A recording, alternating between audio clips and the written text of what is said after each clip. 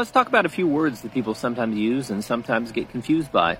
These words will be facts, beliefs, truth, opinions, evidence, and some related terms. Maybe not quite in that order. So facts are the way the world is. The fact is it's sunny out today.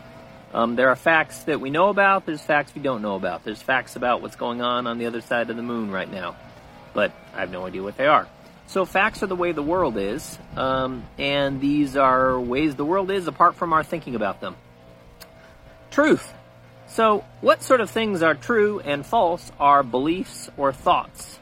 And if you believe something and your belief fits the facts or corresponds to the facts, then your belief is true.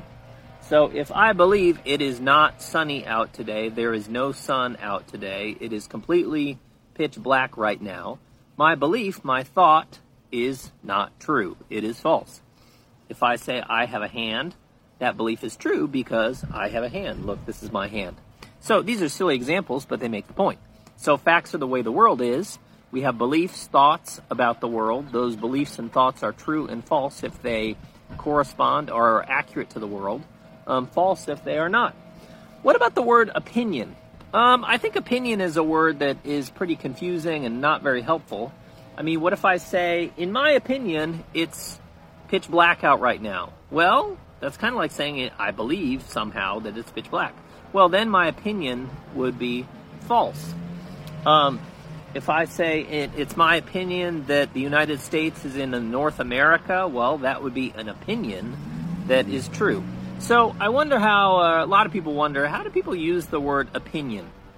And maybe it's this. So some beliefs we have, and they are true, and we have good evidence, good reason to believe them. Other beliefs are false, and we have good reason to disbelieve them. So I have good reason to believe that, I am not at the North Pole right now. I use silly examples to make the point. Got lots of evidence for that, etc., etc.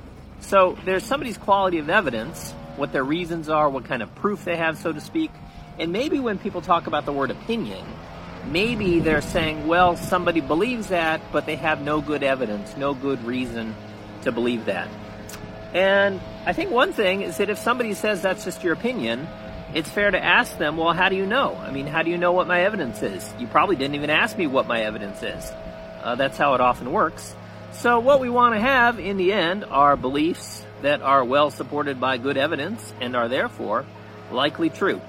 All right, facts, beliefs, opinions, truth, some other words, evidence. I hope this is interesting. What do you think? Shortcast Club.